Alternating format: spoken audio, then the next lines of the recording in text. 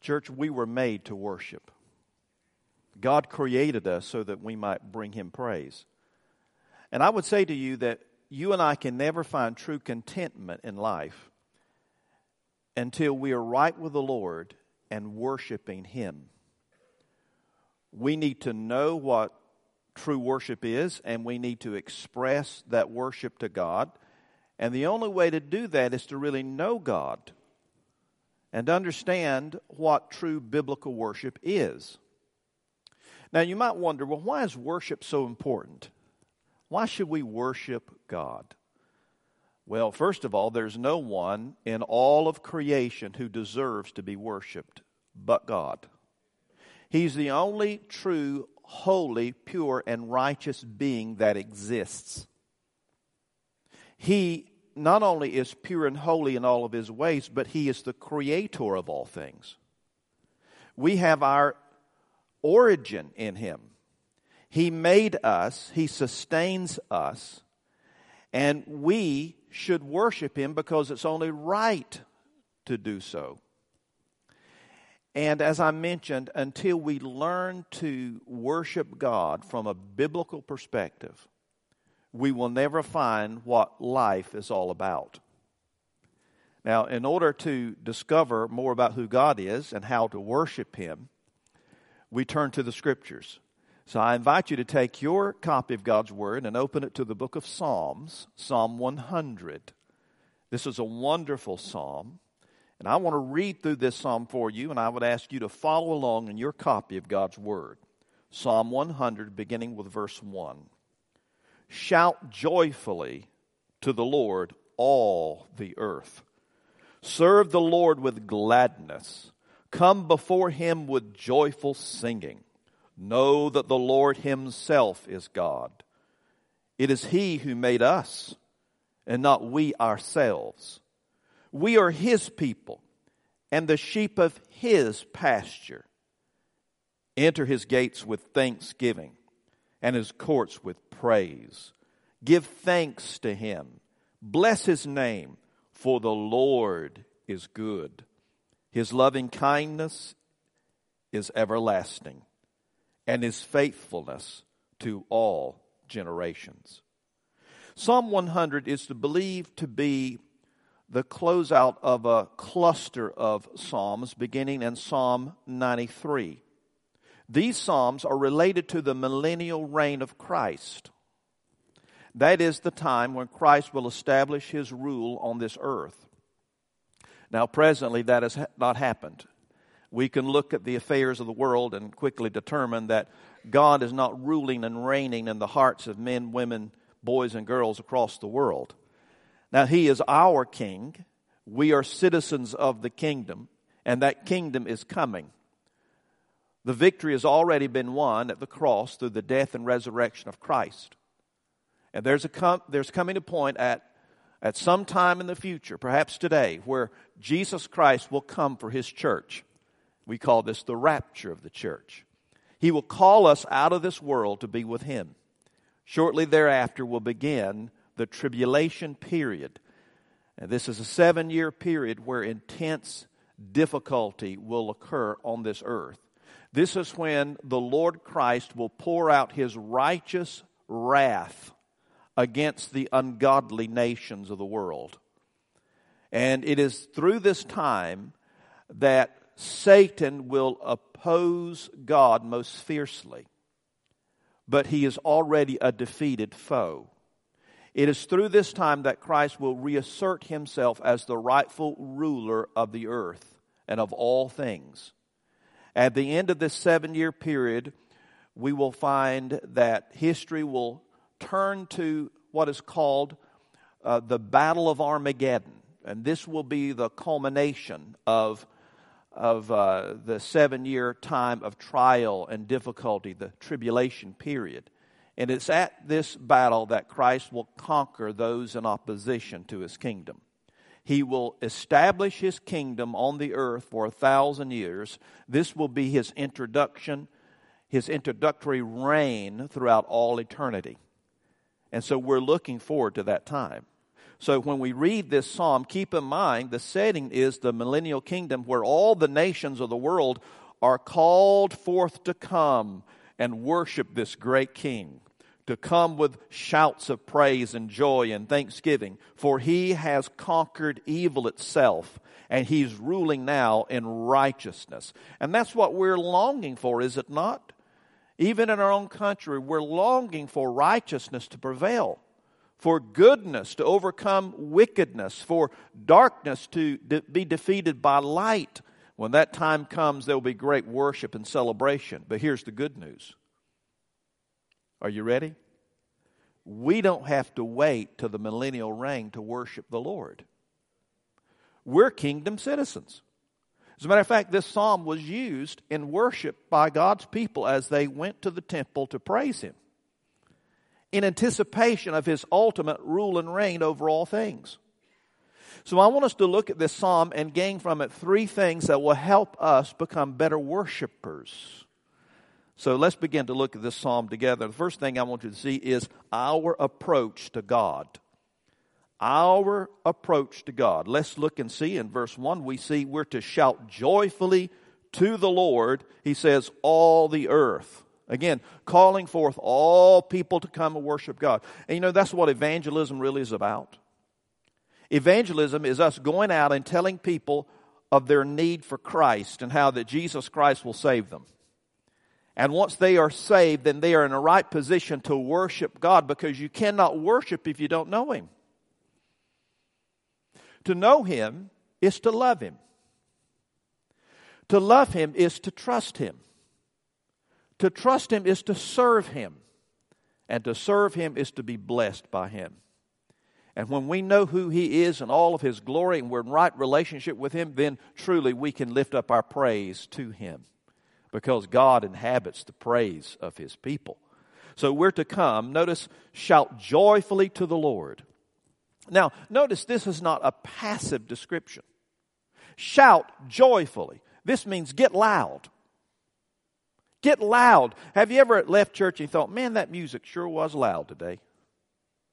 You ever thought about that? Well, listen, it's not going to be quiet in heaven. There's going to be noise in heaven around that throne where people will be shouting, they will be praising, they will be singing, they will be clapping, they will be bowing, they will be rejoicing around the throne. All the people of God are to come together and shout joyfully to the Lord. Notice the word joyfully there. Now, there's a difference between happiness and joy. Happiness is conditional. It's conditioned upon what is happening in our lives. If things that are happening are good, then we are happy. If things that are happening are bad, then we are sad. But joy is something different altogether. Joy is that state of enthusiastic expectation. It is that position of being hopeful in the Lord, that no matter what the circumstances in life are, we have this sense of exuberance within. It's something that cannot be bottled up. It's going to spring out like a bubbling brook. It's going to overflow. There is an eruption of praise. And when we truly see who God is in His great glory, we won't be able to restrain ourselves. We won't be able to keep quiet. We will want to sing praise to the Lord. We will want to exalt His name. So there's this shout unto the Lord. Shout joyfully unto Him, all the peoples of the earth. Then we are also to approach the Lord with service. He says, serve the Lord with, notice, gladness. He's talked about joyfully. Now He's talking about gladness. Notice again, this is a participation. This is not spectating. This is not looking from the sideline and seeing what others are doing. No, we are coming actively, shouting joyfully, and serving the Lord. When we come to worship Him, it should be an act of service unto God. And see, in order to serve the Lord, that by its very nature demands participation. So you come in, and I know you're sitting on a pew, and I'm standing up here, and I'm moving about, and I'm speaking, and you're listening. But listening itself is participation. Because it's possible to be in a worship service and the pastor preach and you not listen. You could be somewhere else in your mind, in your thinking. It's possible to come into a worship service and not sing. It's possible to come in and not give. It's possible to come in and not share one with the other. All of these are elements of praise and worship. Prayer is another element of worship. All of these things come together, and we serve the Lord when we pray, when we give, when we fellowship in Christian love, when we preach, when we listen and learn and apply the message, when we sing, when we play an instrument. All of these things are expressions of worship. This is how we serve the Lord, and we do it how? With gladness. Not out of drudgery. Not being compelled to do it out of duty. When we are compelled to do something, then it becomes meaningless to us. And God does not want our worship to be empty. He wants it to be enthusiastic. So we serve the Lord by shouting joyfully unto Him. We serve Him by coming with gladness and being participants in worship. And then notice also, He says, sing to the Lord joyfully. Look at verse 2. Come before Him with joyful singing. Singing is a central part of biblical worship. It's one way that God created us to express praise. It just comes overflowing from us. It's a natural occurrence when we're walking in fellowship with the Lord. It's an important element within a worship service. Singing is so vital. That's why here at First Baptist we want to have a comprehensive music ministry where all ages are participants. From our children, our youth, our adults, and our senior adults. We want everyone involved. We want multiple generations coming together, lifting up their voices in praise to God, honoring Him in all things. Singing is a very important component to that. I like what we read about over in Ephesians chapter 5, verse 19. You can mark this in the margin of your Bible if you like. If you quickly can turn there, you can read it with me. But in Ephesians chapter 5, verse 19, of course, the Apostle Paul is writing here under the inspiration of the Holy Spirit. And he's speaking about walking in the Spirit. And he says this, verse 19, speaking to one another in psalms and hymns and spiritual songs, singing and making melody with your heart to the Lord. That is, this is a natural expression of praise when people are walking with the Lord. Singing is a part of that. He mentions three things. Psalms, which is probably referring to the biblical psalms like Psalm 100 that we are looking at this morning. He mentions hymns, which would be songs of praise. And then he uses a broader category of musical expression, and that is spiritual songs, which is simply expressions of spiritual truth or testimony to the Lord. Notice there's variety in these songs, in these expressions. There's variety because God is a God of creativity. God is a great artisan, is He not? He is able to produce music that is beautiful, that comes from different genres, that can be used and employed to serve Him. Music is a beautiful thing that God has created. I think about Psalm 150. You can flip over there if you'd like. Psalm 150. This is a beautiful psalm, and it expresses what we are to do when we come to worship, whether it's singing or playing instruments. He says this, praise the Lord. Praise God in His sanctuary. Praise Him in His mighty expanse. Praise Him for His mighty deeds. Praise Him according to His excellent greatness. Praise Him with trumpet sound. Praise Him with harp and lyre. Praise Him with timbrel and dancing. Praise Him with stringed instruments and pipe. Praise Him with loud cymbals. Praise Him with resounding cymbals. Let everything that has breath, there's the voice. Let everything that has breath praise the Lord. Praise the Lord, He says. And all God's people say, amen. Notice here the expression of music, using various instruments, using the voice, the instrument of the voice, coming together and making melody and making music unto the Lord as expressions of worship. This is our approach to God. This is why the worship service, the corporate worship experience, is so important. And this is what has been so discouraging as we have gone through this pandemic, has it not? We have been separated. We've been divided. We still have many in our congregation who are elderly in particular who cannot come because of this COVID. But I have good news. We're nearing the end, I believe, of this COVID pandemic. And I believe it won't be long until all God's people are able to come together to worship Him corporately. And folks, I'm very thankful for our live streaming. Our personnel here in that field of ministry, they've done a wonderful job of getting that set up and improved. And I'm telling you, I'm so thankful for them. And it's such a great ministry, is it not, when you can't come?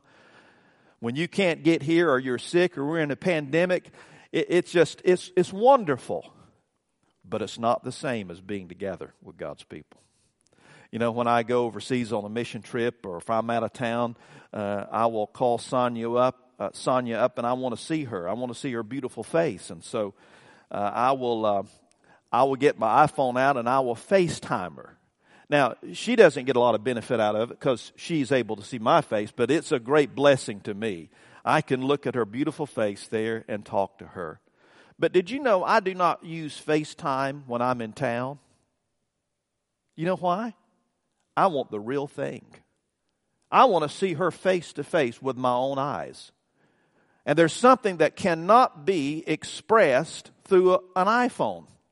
It requires that personal connection, that personal contact. And that's the way it is in our church. We love, as God's people, we love to come together. We love to be together. We love to sing together and worship together and fellowship together, serve together. These are such important components of being the people of God. And this is our approach to Him. And we should come together enthusiastically to serve the Lord. As you know, I'm a big football fan. I loved to play when I was a younger man. But now that I'm getting old, those days are over. But I still enjoy watching football. And I'm amazed at how some fans approach the game. I mean, think about it. I've noticed that there are people who go to such extremes to celebrate football or their favorite sport. Have you seen these people paint their faces? And they will put flags on their car, and as they go by, you can hear them flapping in the wind, and they will drive hundreds of miles, spend thousands of dollars, stand for hours in the heat, the snow, the rain, and some of them, even when it's below zero, they're standing out there with no shirt on. I'm thinking, what kind of people are these? They are big fans. And they're cheering on their team to the point that they lose their voices. That's devotion. Friend, we need to have the same devotion when it comes to worshiping the Lord, do we not? Sometimes we wonder, do we have the right temperature? Do we have the right music? Is the lighting right? Is the sermon right? Are the programs the way I want them? And the focus becomes placed on us. It becomes, we become the focus of the attention rather than God. I say there's a better way, and that is for us to keep God in the focus of our hearts and minds and come together to honor Him the way we worship. And we worship together by shouting joyfully to the Lord, serving the Lord with gladness, singing to the Lord and making melody unto Him. Now, some of you may wonder, well, Pastor, when we come together to worship the Lord, when we sing these songs, how do we select what songs to sing? I mean, there's such a variety. Well, we have a screening process that we want to use. For example, we want to make sure that our music is biblically sound. The songs we sing, that they're biblically sound. Not that they just sound good, but they are biblically sound. That is, they communicate biblical truth. That's the first screen that we have our music pass through. Secondly, we want to make sure that they are clearly understood. Or they're clearly understandable. There's no ambiguity. In other words, you hear the song and you're not wondering, well, what is this song about? It's a clear presentation of truth. Also, we want our songs to be congregationally singable. If there's a congregational song being sung, we want it to be presented in a way that's the right key for most of the people to be able to join in. Because congregational singing is, again, not a spectator sport. It is to be a participatory activity where we all join together our voices and we sing as unto the Lord. We join our hearts together and our theology together and our praises lifted up to God. And we also want our music to go through the filter of musically appropriate. You say, well, Pastor, what do you mean by being musically appropriate? That is, we want our music to, our words, the text, and the accompaniment to match. This has to do with artistry. Musicianship is a part of this. In other words, we want our music to be excellent. We want to have a high standard of excellence in whatever we do. Why? Because we're performing? No. It's because we are worshiping. Worshiping is not just a performance, although there's a performance quality to it. Worship is when we come bringing our best to God, giving Him our all. We are singing to the Lord, this almighty being that's perfect and pure in all of His ways. And we want to bring Him our very best. And so when we sing as a congregation, when we sing on this platform, whatever we do, we want it to honor the Lord. This is our approach to God. But secondly, notice our acknowledgement of God. We see this in verse 3. We acknowledge the Lord as God. That's what he says here. Know that the Lord Himself is God. You see the word know there? That's a very important word. It means that we need to discover who God really is. How do we know who God is? Well, we know from the preaching of God's Word, from the study of Scripture. The Holy Spirit takes the Word of God and informs my mind as to what truth is. That's why the preaching part of a service is an essential component. That's not the only element of the worship service, but it is very important because we're studying about who He is. And trust me, friends, I have been to seminary, I have studied the Scripture for decades, and I can promise you I haven't reached the bottom of the book. There is no bottom to this book, I can promise you. Don't think that you've learned everything there is to learn about God because you know some Bible stories. This is a deep book. Now it's presented in such a way that the truth of the gospel can be understood by a little child as the Holy Spirit takes that word and informs the mind. But I'm also saying you can be a great scholar of the Word of God, and at your death, after studying an entire lifetime, you're still learning and discovering more truths about this wonderful God. And the more we learn about Him, I'm telling you, the more we will want to worship Him.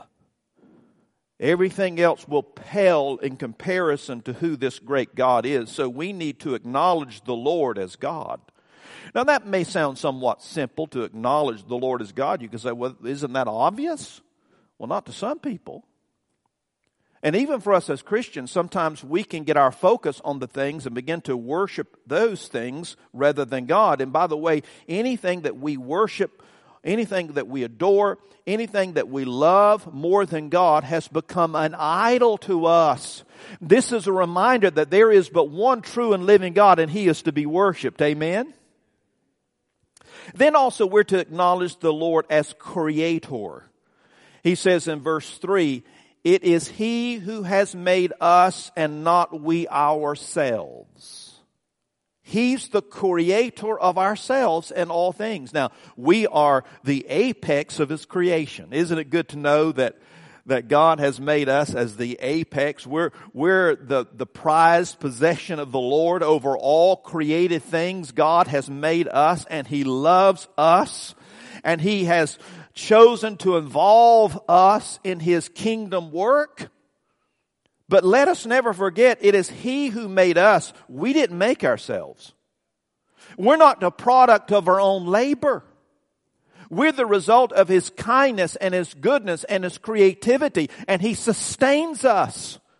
Let us never seek to rob Him of His glory by trying to focus on something else as a source of creation. I think about how evolution is an atheistic attempt to try to explain how creation came to be. And it's an effort to rob God of His glory. I think about Romans chapter 1 that speaks to this very issue. Let me turn there quickly. You don't have to turn there, but just mark in your Bibles, Romans chapter 1, verses 20 and 21. For since the creation of the world, His invisible attributes, His eternal power and divine nature have been clearly seen, being understood through what has been made, so that they are without excuse. That is, everybody can look at the complexity of creation and discover that this did not happen by accident. There's a creator.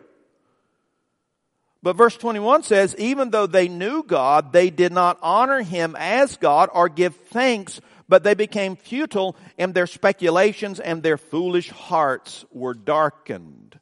And sadly, that's a good description of evolution. It's an attempt to rob God of the glory of creation. But the truth is, until we understand that it is God who made us and not we ourselves, then we have not even begun to understand and discover who this great God is. So we acknowledge the Lord as Creator. Also, we acknowledge the Lord as Shepherd. Look in verse 3 again.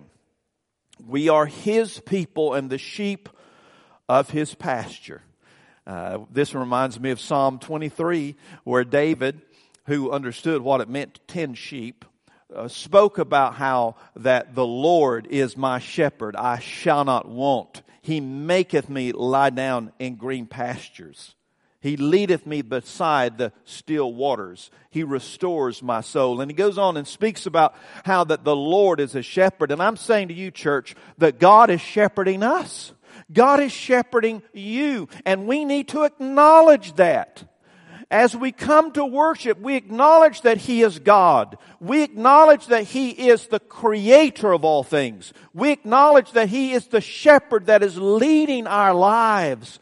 Acknowledgement is essential for worship.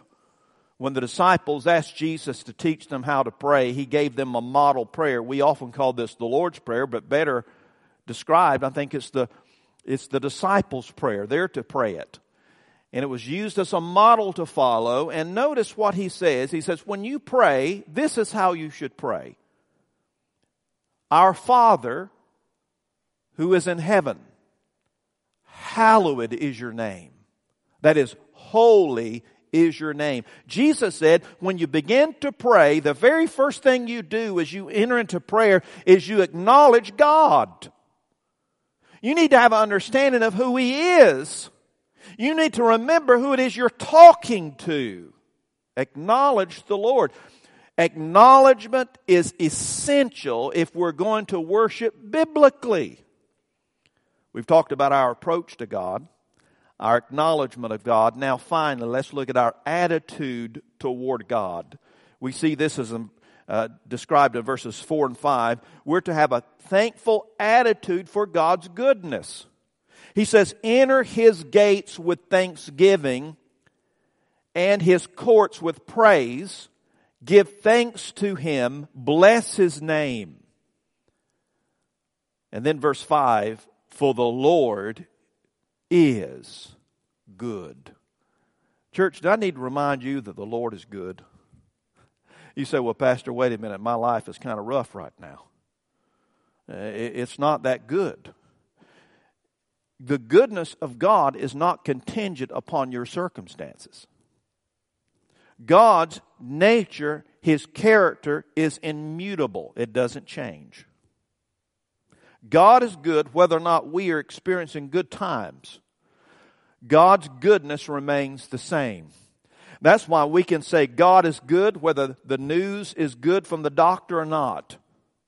We can say God is good whether the economy is good or not. We can say God is good whether or not we have a job. We can say God is good whether or not we have something to eat. His nature does not change based upon our circumstances. God is good, and we're to be thankful for His goodness. Now, one thing we can do when we come to worship is just as we enter in, we need to think about how good God has been to us. For example, we all have clothes to wear. Aren't you glad of that? We all have clothes to wear. And I would imagine that we all have more than one set of clothes. If I went to your house and looked in your closet, I would probably see racks of clothes. Can I get a witness? We all have shoes to wear. And more than one pair. And you women, it's amazing how many you have. Men, can I get a witness? Some people have no shoes to wear in the world. They go barefooted every day. We have houses to live in, transportation. We have clean water. We just turn on the faucet and there it is. We have food to eat. Today you'll get to decide what kind of food you'll eat and how much of it. We have health care available to us. We have doctors and nurses even here in this service. Medicines that are available. Antibiotics when we get sick. The list is long. I could go on and on and on. But most importantly, we have God Almighty who loves us. And through His Son, the Lord Jesus Christ, has provided salvation for all who will by faith believe Him. Yield their lives to Him. They'll be saved. I'm telling you, God has been good to us.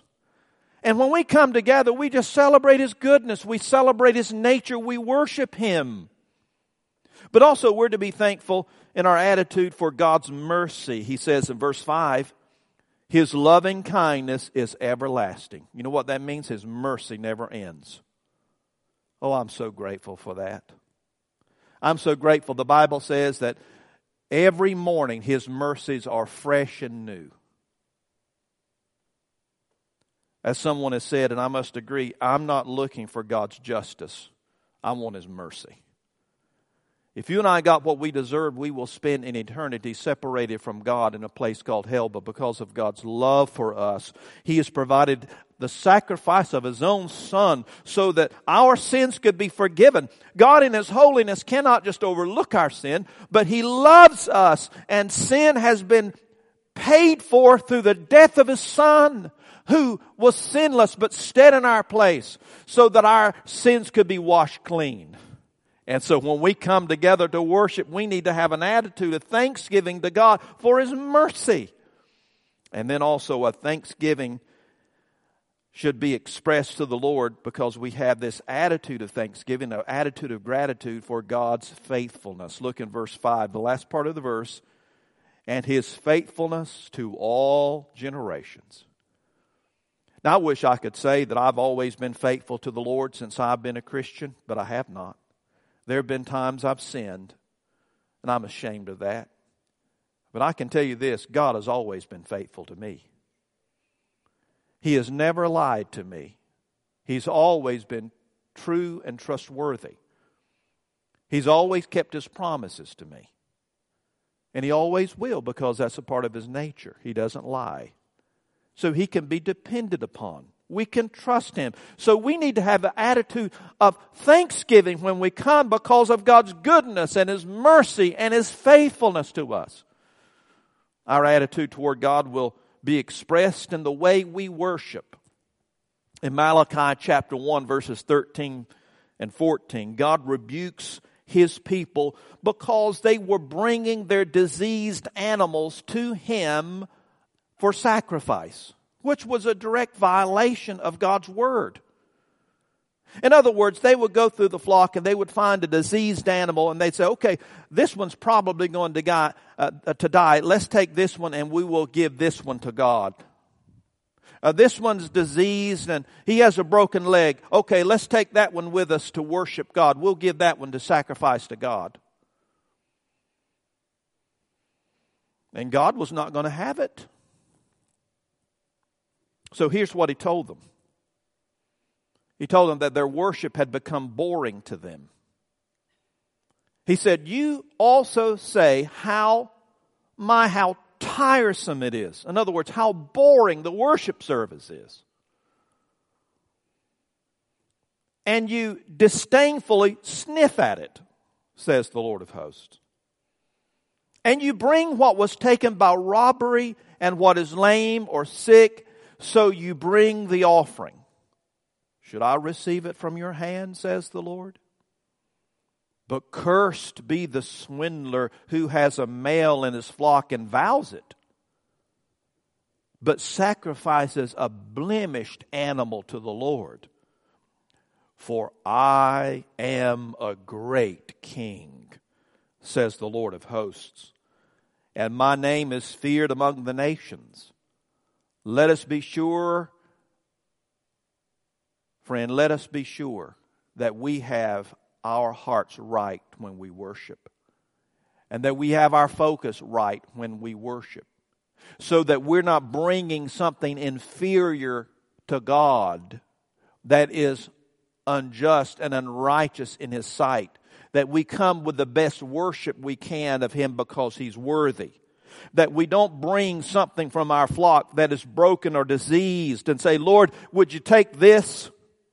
We need to bring Him our very best. I like how it says in this passage in Malachi, how that the Lord, He said, I am a great king. And again, remember Psalm 100 speaking about the King, King Jesus on the throne in the millennial reign. Friend, He is a great king. And envision in your mind how when He's on that throne, the throne of David, all the peoples of the world would be going towards Jerusalem. They're gathering together in this one massive effort to praise and worship the one who is righteous and holy, that is seated on that throne. That's what worship is all about. Have you ever been sent an invitation? I know you have, that you have to RSVP. You have to let people know you're coming, right? You want to express your intentions that you're going to be there. That's how we inform people that we've received the invitation. Well, this psalm here this morning is an invitation. It's an invitation to you to come into the manifest presence of the Lord and worship Him, to honor Him in the way we live our lives and the way we worship our Lord. It speaks about our approach to God, our acknowledgement of God, our attitudes before God, so that when we come together, we will truly worship Him. I hope that these three things that you have written down this morning that we've talked about will serve you well in days to come as you worship the Lord. Never come to the house of the Lord without thinking about why you're here and bringing your best. And when we come to worship the Lord, many times I've found that it's in the midst of that experience that the Lord God will begin to prompt our hearts about areas that need to be changed. Why does He do this? Because He loves you and He's not content with leaving you where you are. He wants to change you. He wants to grow you and develop you, mature you, so you'll be all that He has intended for you to be. And this process begins with salvation. Maybe you're here today and you don't know the Lord Jesus as your Savior. You can today, if you realize you're a sinner, believe Jesus is the Savior, and you're willing to live for Him. You're willing to give your life to Him. He'll save you. And this new life will begin by your expression to the Lord in prayer. Would you bow your heads in prayer? If you want to become a believer, if you want to become a follower of Christ, would you pray this prayer with me?